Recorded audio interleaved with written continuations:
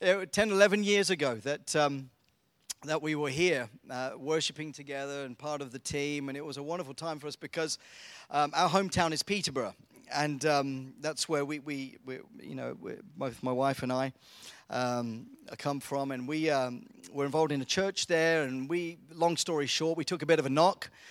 Sometimes that happens in ministry. We took a bit of a knock, and we were hurting pretty badly. We were struggling, and through connections and relationship, Mark and Cheryl came along and really just kind of reached out to us, pulled us in, and really brought us into a kind of a home, a family here at Faith Life. And so it was just a wonderful season for us being here, a season of getting restored and hopes coming back again. And so I'm sure you already know this, but I'm sure you're blessed to have such wonderful, godly, caring leaders. Amen. Can I see an amen? Woo! All right. And so it's what we need. And I know that Mark and Cheryl, really have a heart for the kingdom. And so both my wife and I, we've been, and the boys have been in London for the last, how many years? 10 years. So I think it was 2009, we moved to Kensington Temple to go and join Kensington Temple Church. Got reconnected to a mentor of mine, Colin Dye, at Kensington Temple Church, and we were invited to join the leadership team, and so we were involved in various areas of ministry. In fact, the year we actually joined, Katie was in the middle of a 2-year, 7 nights a week revival meetings for 2 years. And so I came right into the second year, and so it was all in, 3 or 4 nights a week, leading worship. And I think after a few weeks, we were trying to get a breather. But it was really some wonderful things that happened. I think in the space of about 2 years, 5,000 people came to make a decision to follow the Lord Jesus Christ, with notable healings and miracles. And there was a guy that the Lord seemed to use during that time was Gypsy William Lee. He's now gone on to be with the Lord. But it was wonderful just to go and be a part of that and to be able to serve into that and everything that was going on. And now we, of course, are based at KT. My wife is working in inner city London, and I'm involved in a charity called Tear Fund, which is a Christian organization that's very much involved with the local church, trying to break the cycle of poverty and injustice around the world. And so really, we're just really grateful to be here. We're grateful. I feel already encouraged, encouraged about what God wants to do here this morning. And so I love that verse that says, Jesus says, where I am in the midst, where 2 or 3 are gathered in my name, I am there already in the midst. And so we can expect God to come and move among us today. And today I want to encourage you around the theme of worship, a huge topic in the Bible. And even today in church life, if we had more time this morning, we could perhaps look at the Old Testament, look into the New Testament, look at all the Moses tabernacle, the David's tabernacle, look at the Levitical priesthood, all the 4,000 musicians and hundreds of singers that were involved in worshiping the Lord. And so we can look at all of that. We can look at one of my heroes, which is David in the Bible, and spend a lot of time just kind of gleaning about what worship looks like. But what I really felt to go with this morning is look into the New Testament about the Jesus that we worship. The Jesus that we worship. So I'd like if you could just turn in your Bibles to John chapter 4. John chapter 4, verses 1 to 26.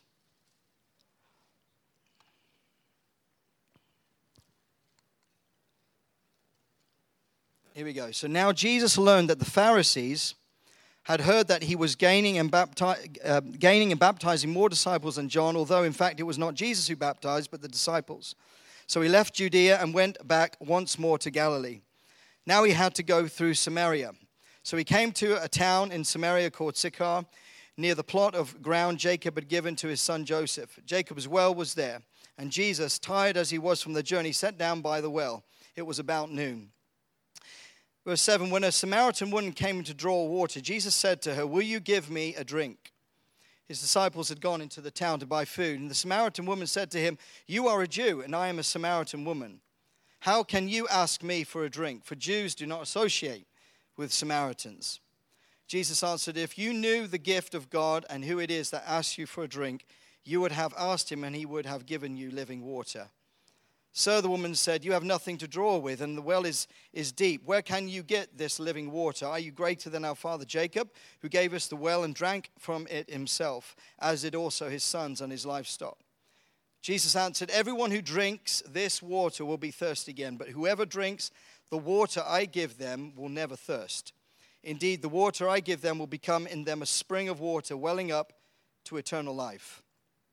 The woman said to him, "Sir, give me this water so that I won't get thirsty and have to keep coming here to draw water."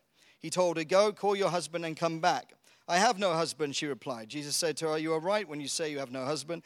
The fact is you have had 5 husbands, and the man you now have is not your husband. What you have just said is quite true." So the woman said, "I can see that you are a prophet. Our ancestors worshipped on this mountain, but you Jews claim that the place where we must worship is in Jerusalem." "Woman," Jesus replied, "believe me, a time is coming when you will worship the Father, neither on this mountain nor in Jerusalem. You Samaritans worship what you do not know. We worship what we do know. For salvation is from the Jews. Yet a time is coming and has now come when the true worshippers will worship the Father in the Spirit and in truth. For they are the kind of worshippers the Father seeks. God is spirit, and his worshippers must worship in the Spirit and in truth." The woman said, "I know that Messiah, called Christ, is coming. When he comes, he will explain everything to us." Then Jesus declared, "I, the one speaking to you, am he." It's a word of prayer.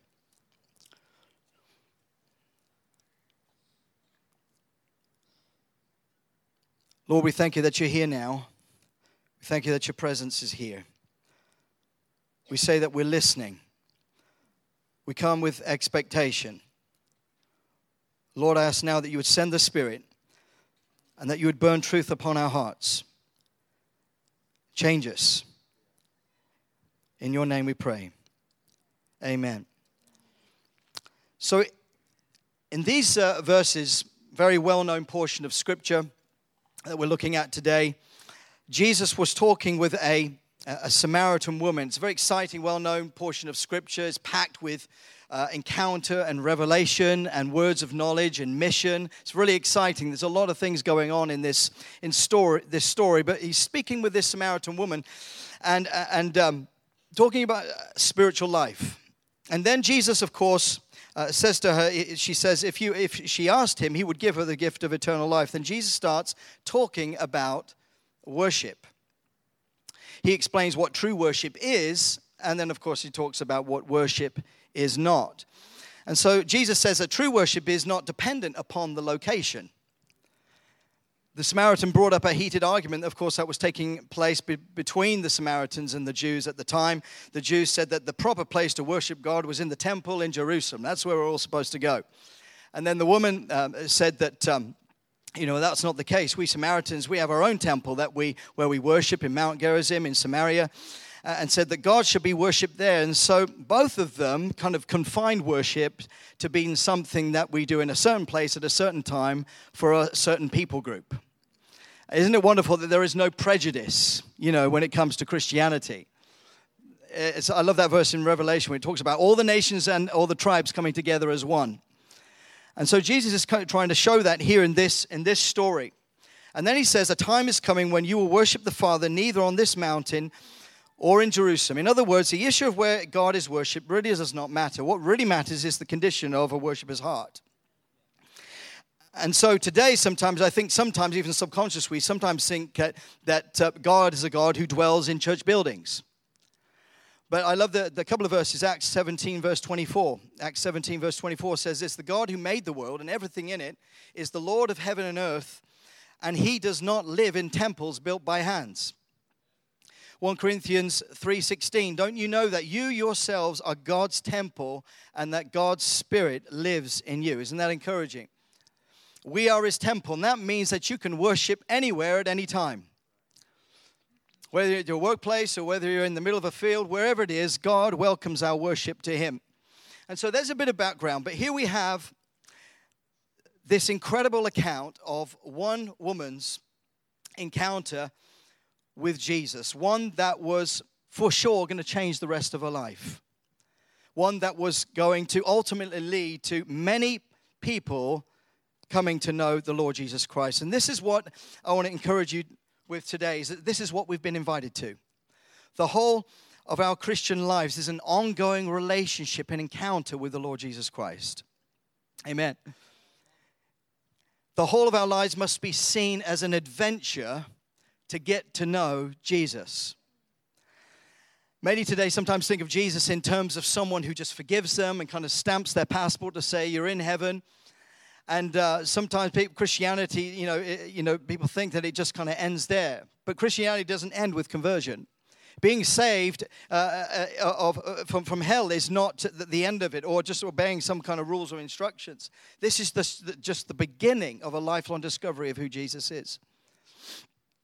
And so the real power behind our Christian experience is found in interacting with this person, Jesus Christ, just like this woman did in this story. And one man said this, I think Mike Bickle, who said this: the most transforming, exhilarating, motivating reality in the kingdom or Christianity is Jesus himself.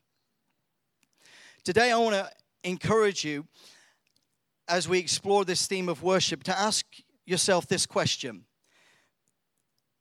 what's so special to me about Jesus?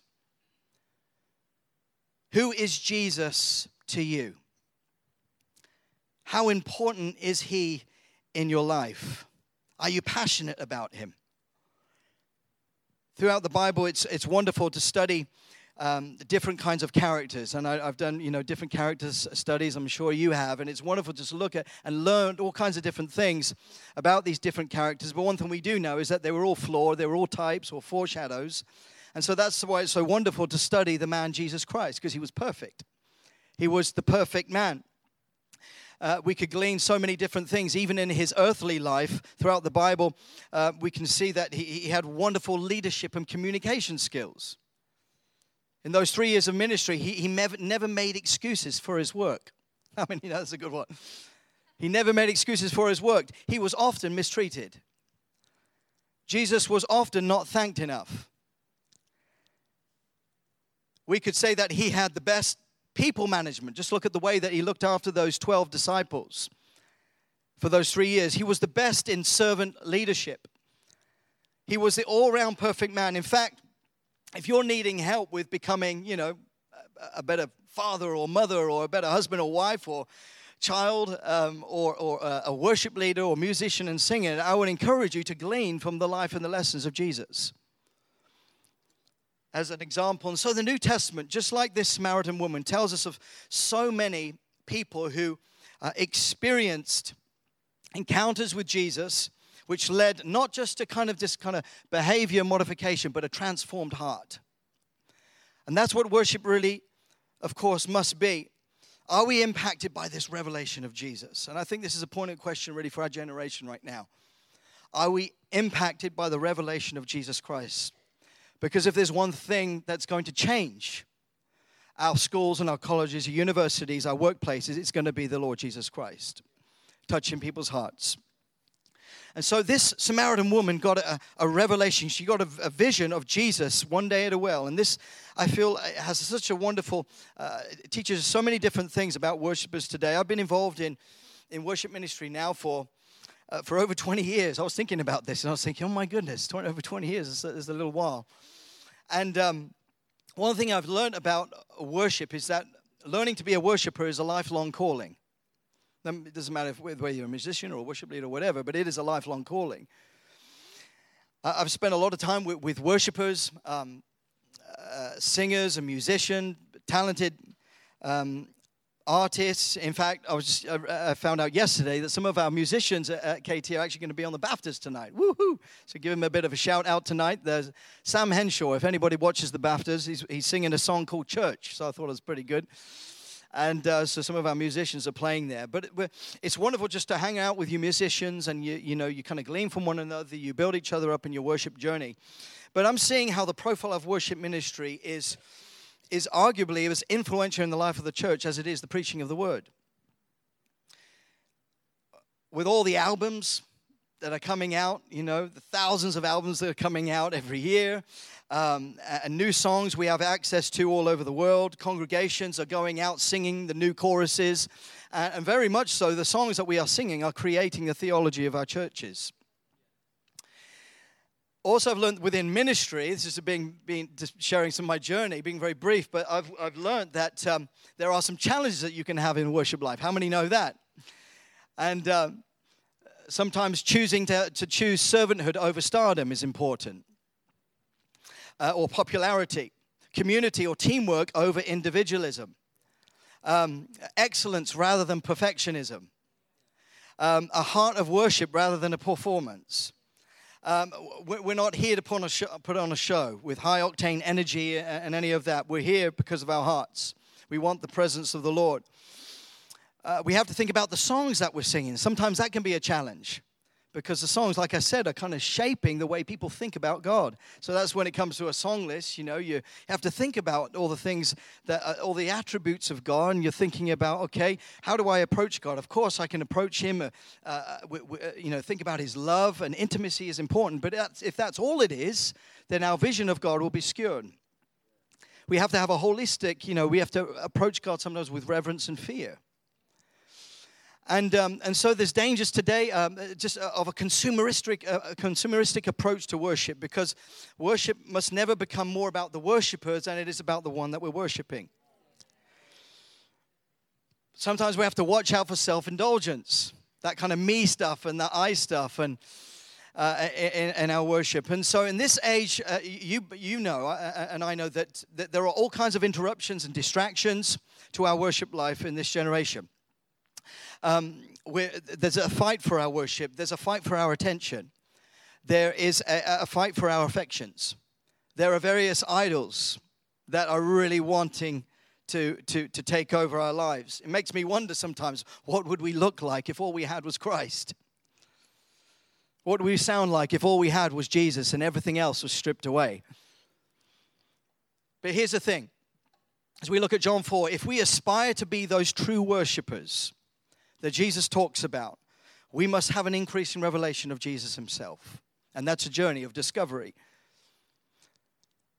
This is why worship, I think, is so powerful. And it, of course, helps to have songs that, of course, are about him, because they stir adoration and gratitude and affection and love, all these emotions that we can pour out upon him. And this is what some of the great historical songwriters did in the past. For example, the Methodist movement. How many have read about that? The Methodist revival movement. During the 18th century, Charles Wesley. How many have heard of Charles Wesley? Yeah? We sing a lot of his songs today and in the hymns. And he was John Wesley's brother. And he wrote over 5,000 hymns. Now, I've wrote some songs, but I was looking this out and I thought that's kind of like one hymn every day for 13 years. And most of these songs were being written on horseback when they were traveling from A to B, because they didn't have cars, of course, back then. So they were writing these songs as they were going along. What was it that drove him to write all these hymns? It was a revelation of Jesus. You read about these hymns and you see the packed theology, the gospel of the Lord Jesus Christ, just punching all the way through those melodies. And so it was a revelation of Jesus. So for 1,000 tongues to sing my great Redeemer's praise. You know it. The glories of my God and King, the triumphs of his grace. What's the next verse? How does the next verse go? He breaks the power and cancels sin. He sets the prisoner free. His blood can make the foulest clean. Is that it? His blood availeth for me. There we go. We got there in the end. These were the songs that they were singing during a mighty outpouring of the Holy Spirit. And so there was a revival in worship. And when we look historically, there's never been a revival without divinic worship. Even check out if we look a bit sooner, just more recent, even in the Welsh revival. Some of you may have read about that. The Welsh revival, whenever, what we see from that is whenever God sends an outpouring of his Spirit, worship is key. The Welsh revival, if you've read anything ever about it, that was not really characterized by a lot of preaching. It was characterized by spontaneous worship and an outburst of the gifts of the Spirit just moving everywhere. I was reading the account of someone who was who lived during the Welsh revival, and you can find it on YouTube. And he talks about the presence of God being so powerful, and the worship of God being so powerful in the cities, in the towns where it was taking place, in the villages, that you could feel it when you turned up at the station, at the train station. There was a presence of the Holy Spirit moving amongst the people. Worship is key. I went to Wales. It was good, probably 12 years ago. I went to Moriah Chapel, went to check out, just do a little bit of history, find out what was going on, and reading about Evan Roberts, and managed to go to Moriah Chapel, and they actually had a recording of Evan Roberts' brother singing "Here Is Love, Vast as the Ocean." And so, and he was singing it in a key that I probably couldn't reach, so I couldn't sing along. I don't know how high those guys used to sing it, but anyway, it was something that it moved me, because that was one of the songs that characterized the Welsh revival. It was "Here Is Love, Vast as the Ocean," loving kindness vast as the flood.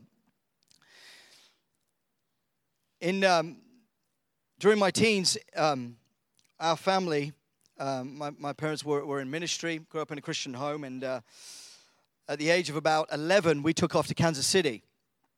And where at the time, the late 80s, early 90s, there was a lot of prophetic kind of phenomena taking place. Some of you may have heard about the Kansas City prophets. And at the age of 11 being there, I remember being in that environment and just completely being exposed to the prophetic ministry and being just completely bowled over by what I was hearing, where the Holy Spirit was coming upon prophets, and there were all kinds of different words of knowledge coming. And I used to just be amazed how God can actually speak through a prophet to someone in so much detail. But what was synonymous with that, well, interestingly enough, was a move of worship. Whilst you had all the prophecies and all the words of knowledge and the gifts of the Spirit functioning, also there were songs like "Let Your Glory Fall in This Room," remember? Let your glory fall in this room. Let it go forth. Let your presence rest in this place as we gather. Well, that song came during those times. I will give you all my worship. Songs like that, Show Your Power. These songs will be written in the house of prayer at that time, whilst all this prophetic activity was happening. And so what I learned from there is that worship is prophetic.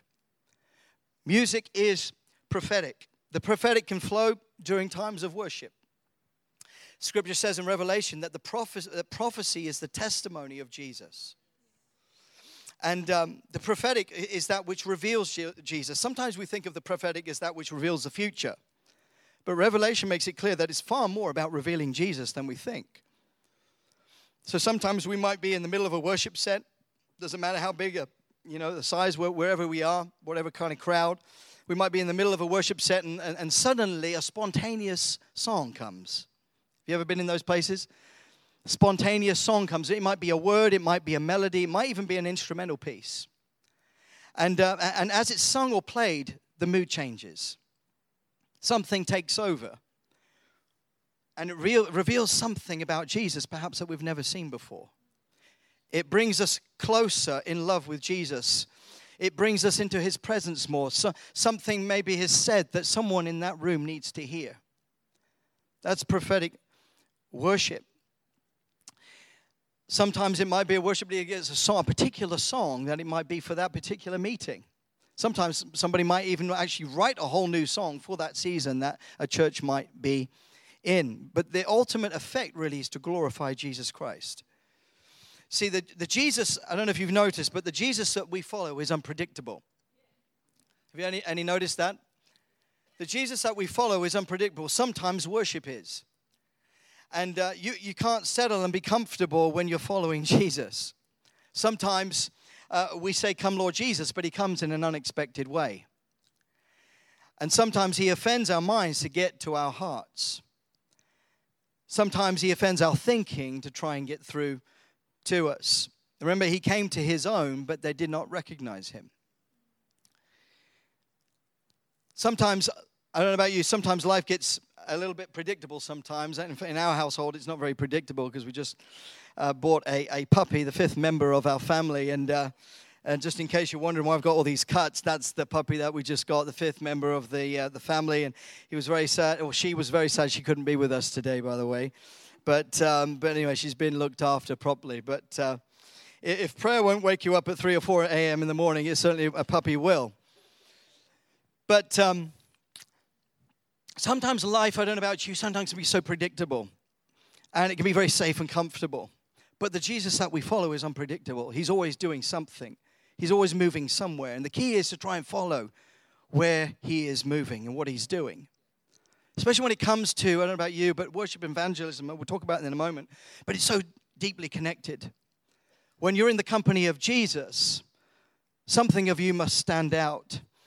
But of course, when you're carrying the presence of Jesus, that's what brings the change. That's what enables you to be able to flow with him and to be able to be that voice of Jesus to our dying world. And so I sometimes, it's something about it being in the presence of Jesus that changes things. Sometimes our lives can be so built up with so many different things. Even in church life, things can be so consumed with perhaps leadership and economic principles and various things, numerical growth and keys to building more successful, happy life. But Christian life is about the Lord Jesus Christ. I figure that there must be all kinds of different things that perhaps churches seek to grow through great administration, techniques to grow, to get great crowds and clever marketing, clever advertising. But where are the real worshipers and disciples of Jesus? Because in a way, they're kind of like your best advertisement, really, for the church. It reminds me of a story that goes back to the days of Charles Spurgeon. He was an English Baptist preacher in the mid-1800s, known to many as the Prince of Preachers. And during his time of preaching, there were a few large churches at that time in London, and there is a story, true story, about a group of Christians that was traveling, that went to visit two of these large churches, one of them being Charles Spurgeon. Anyway, they pitched up at this one church, and the first place they went to was a big place, and I don't remember the name of the preacher or the church. They enjoyed their time there, and as they were coming away out of the church building, they said, they came away saying, "What a great preacher." The same group the next week went to hear Charles Spurgeon at the Metropolitan Baptist Church. And when they also enjoyed their time, came out talking, but what they came away saying was, "What a great Christ we have." Not how good was the speaker, not how good was the program or the worship leader, how good is the music and the band, but what an amazing Christ that we have. Not spectators being entertained by the great program or the great visuals, but people experiencing the real, tangible presence of Jesus. And this is what we're after. Is that what you're after? That's what we're after in this generation. I believe that is what is going to fill the large auditoriums, the stadiums in the days ahead. It will be an awestruck wonder of who Jesus is. Not about any man, not about any music team. It will be about the Lord Jesus Christ that gathers the multitudes. It's time to get Jesus back in the center, back on the throne of our hearts again, where the most important reality is Jesus himself. Amen. Some of you may be familiar with a woman called Catherine Coleman, and who was a woman who was used wonderfully by the Lord with miracles and healings, and certainly not a woman with a perfect past either. Quite a broken woman, but whom God used in an incredible way. And when she went on to be with the Lord, a reporter came to ask her personal assistant some questions about Catherine and what it was like to work with her. And they asked this assistant, what made her so special to work with? And she said, "Oh, that's easy." She responded, "She made Jesus so real to me." And this is the beautiful truth, I think, about worship. You become like the one whom you worship. You become like the one that you look at the most. If you're gazing upon Jesus the most, the more like him you'll become. You start to think and behave and sound more like him. And I guess this maybe is the challenge with social media, because everybody's following everybody else. But the truth thing is, with the Christian life, the more you submit your life to Christ, the more you worship Christ, the more you're in the company of Jesus, the more like him you'll become. Scripture says, and we all with unveiled faces are being transformed with ever-increasing glory into his image. That's in Corinthians. There's something about being in the presence of Jesus that ought to change us. There's something about being in the company of Jesus that perhaps may make us better husband and wives. And everyone said amen. There's something about being in the presence of Jesus that should make us better employees or businessmen or students. I try to encourage our team this in Kensington Temple with the team, the worship guys, and I often say this. I get it from myself. I got it from somewhere else. I don't know where I got it from. But anyway, worship transforms worshipers. Worship transforms worshipers. The presence transforms people's lives. That's why it's so important to cherish the presence of God. I say this to budding worship leaders who are, looking to, the best place to be is to be in a worship room. If you want to be a budding worship leader or a singer or musician, be in the presence of God. Be in the place of worship, because it's better caught than taught. It's where you learn to be in the presence of Jesus, where you learn the most. Romans 12 says we offer our bodies as living sacrifices, holy and pleasing to God. Don't be conformed to the image and pattern of this world anymore, but be transformed by the renewing of your mind. This is your reasonable act of service or your act of worship. Now, arriving back here in John 4, this Samaritan woman has just realized here who she's speaking with. We went up to verse 26. But note what happens after she encounters Jesus.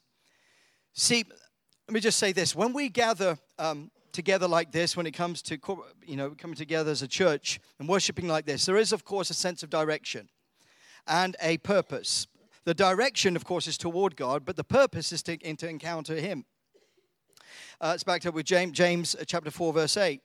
I sometimes think of it like this, but worship is like a journey up a mountain to meet with God, followed by a journey down to face the world. A journey up to meet with God, but followed by a journey down to face the world. And on this journey, there are many steps. There is steps that we take together, like praising God's attributes. How many know that's important? Praising God's name, adoration, confession, forgiveness. All these things are important parts of the journey. Recognition of who he is. Recognition of who we are as children of God. But also, an important step is mission. And that's why it's great to have great different songs that kind of emphasize these steps. But see, once we've encountered him, it doesn't just stop there. It's just started. We're now ready to face the world. We're now ready to face the world of mission. And what I love about this story in John chapter 4 is that this woman's encounter of being in the presence of Jesus doesn't just stop there. The story goes on. It led to a whole town hearing about the Lord Jesus Christ. Verse 39 says, many of the Samaritans from that town believed in him because of the woman's testimony. And when they came out and met Jesus, many more became believers. Isn't that wonderful? Sounds like a mini revival broke out in that town. This woman became the evangelist to her town. From having this encounter with Jesus, you see, worship without mission is pointless. Worship without mission is pointless. Yes, we import worship, and these times together are so important, but we also must export worship in the world that we live in to show what Jesus is really like, to point people to Jesus. True worshipers can become the best evangelists. True worshipers can become the best missionaries. A number of weeks ago was so encouraged, and for my whole family. My grandfather, just in the last year, has been deteriorating very fast, and his health has been going downhill. And about 2-3 weeks ago, something like that, got a phone call to say that he's not got long left. And we're pretty close as a family, but a large part of my mum's side of the family have not been saved. And so I got this phone call. I don't know about you, if you've ever been in this situation, all of a sudden you get this kind of alarming sense, okay, I need to get to him. I need to somehow, get this opportunity to have a one-on-one time. And sometimes that can be tough when people, especially when someone's sick, there are people coming in and out all the time. And so I decided, I got down on my knees and started praying, Lord, I did not really know what I was supposed to do, but I had a burden upon my heart to pray for him and to just pray that God would shine his light into his heart. And he's a war veteran, Second World War. He's seen it all. He's gone through all kinds of different life experiences. But up until then was very resistant to the gospel. It's very hard to get. I don't know if you've got family members. It's very tough sometimes to get the message of the gospel to them. It's like a big wall in front. But anyway, I sensed I needed to get up to Wales as fast as possible. Or is it down? Yeah, I think it's down, isn't it? Anyway, down to Wales. And so I got there, and all the family were there, and all kind of commotion taking place. I was really looking for a moment, just a moment that I could get to share some one-on-one time. And eventually, my mum kind of worked her magic, and she got everybody out of the room, and I was able to go in. And I was be able to share some heart-to-heart and have some reminiscing and, just talk about some of the fond memories that we've had together. And I was looking for an avenue, for an opportunity to somehow, how can I just change the dynamic here? Saying, Holy Spirit, you're the one that creates the mood. You do this, because I really don't know what to do. But anyway, a moment came. And I was able to just share, Babs, I just want to make sure that you've got peace with God. The most important thing that you have at this moment right now is that you have peace with God. And I asked him if it would be okay to pray with him. And he said yes. I shared some Bible verses about the gospel, and if whoever calls upon the name of the Lord Jesus Christ will be saved, and went through that. And they said, would you like to pray with me? And I'm going to pray a sinner's prayer, Babs, and if you pray this after me, I want you to acknowledge afterwards if we've done that. And so I took him through, Lord Jesus Christ, I need you. Forgive me of my sins. I need you in my life. Please give me the promise of eternal life. We went through the prayer. I said, did you pray that prayer? And he said, yes. And this was such a moment for our family, such an encouragement moment for me personally, because I haven't led someone to the Lord for some while. And it was just a moment where the light of God just came into the room. You could sense a change. It was just a turnaround. Everything just seemed to be, the walls came down. And I said, Babs, how are you feeling now? And he felt at peace. He felt like and we started talking about Billy Graham and all of that. And all of a sudden, we started talking about some of our Christian heritage, which goes back to my great-great-grandfather in the early 1900s, was a Methodist minister. All this stuff, finding out, and just because there was a heart that was receptive to respond to Jesus.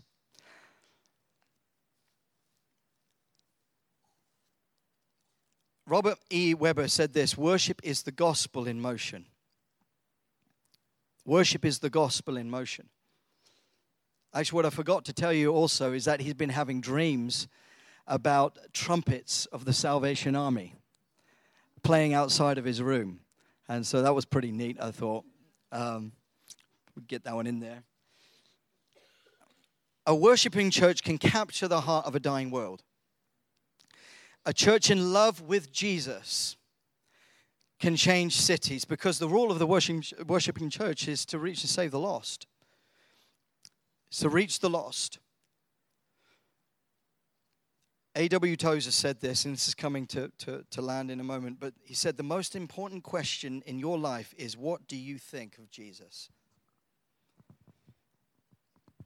Not necessarily do you like him, but what do you think of Jesus? And this is, I think, so key to worship. What we think about him is the most important thing. Who do you imagine him to be when you're on your own, in those quiet places? When you're reflecting, what are your thoughts of him? Because I think this is true, is that sometimes our low view of him can prevent us from being effective in the kingdom life. If you want to enjoy the Christian life and the kingdom life, you have to see the King for all that he is worth. We could go further by saying that the most revealing thing about the church is found in her ideas about Jesus. Her most significant message is what she says about him or leaves unsaid. Paul the Apostle said this, was someone who gave up everything when he saw the magnificence and excellence of Jesus. He was lost in awe and in wonder of Jesus. Remember, he said, I count all things loss for the sake of knowing Jesus Christ. Jesus is coming back for a glorious church of worship, where worship is not confined to a certain time, place, or people group. It is not confined to just an encounter with Jesus. It is holistic in terms of us carrying the presence of Jesus to a dying world. And so that's what I want to encourage you with today is to enlarge your vision of what worship really is. You can export your worship out into the public place. Many of you are family and friends who are not saved. I almost feel like there will be opportunities that will pop off. When you're in the company of Jesus, things will start to happen in the friends and family. Opportunities and moments will come where you can just sow a seed, where you can take someone through the sinner's prayer. How many want that to happen? Let's all stand together. Maybe we can just respond to him now. And I'll just ask that question again today. Is that what is your vision of Jesus today? Is he the most important person in your life? There may be people here this morning that there are certain things that are holding you back in your relationship with Jesus. There may be various things that you're tied to. It might be addiction. It might be things that have held on for you for so long that your pursuit of Jesus has kind of fallen to the wayside. I want to encourage you today to make a step forward to Jesus today and give him your whole heart. What is your vision of Jesus today? Are you being impacted by the revelation of Jesus? Just a few moments. Let's just fix our gaze upon him. There's a song that goes, turn your eyes upon Jesus, look toward his wonderful face, and the things on earth will grow strangely dim in the light of his glory and grace. I want to encourage you now just to pray a prayer from your heart. Very simple prayer. Jesus, I want to know you more. I want to experience this kingdom reality, to know you. I want to put you first in my life.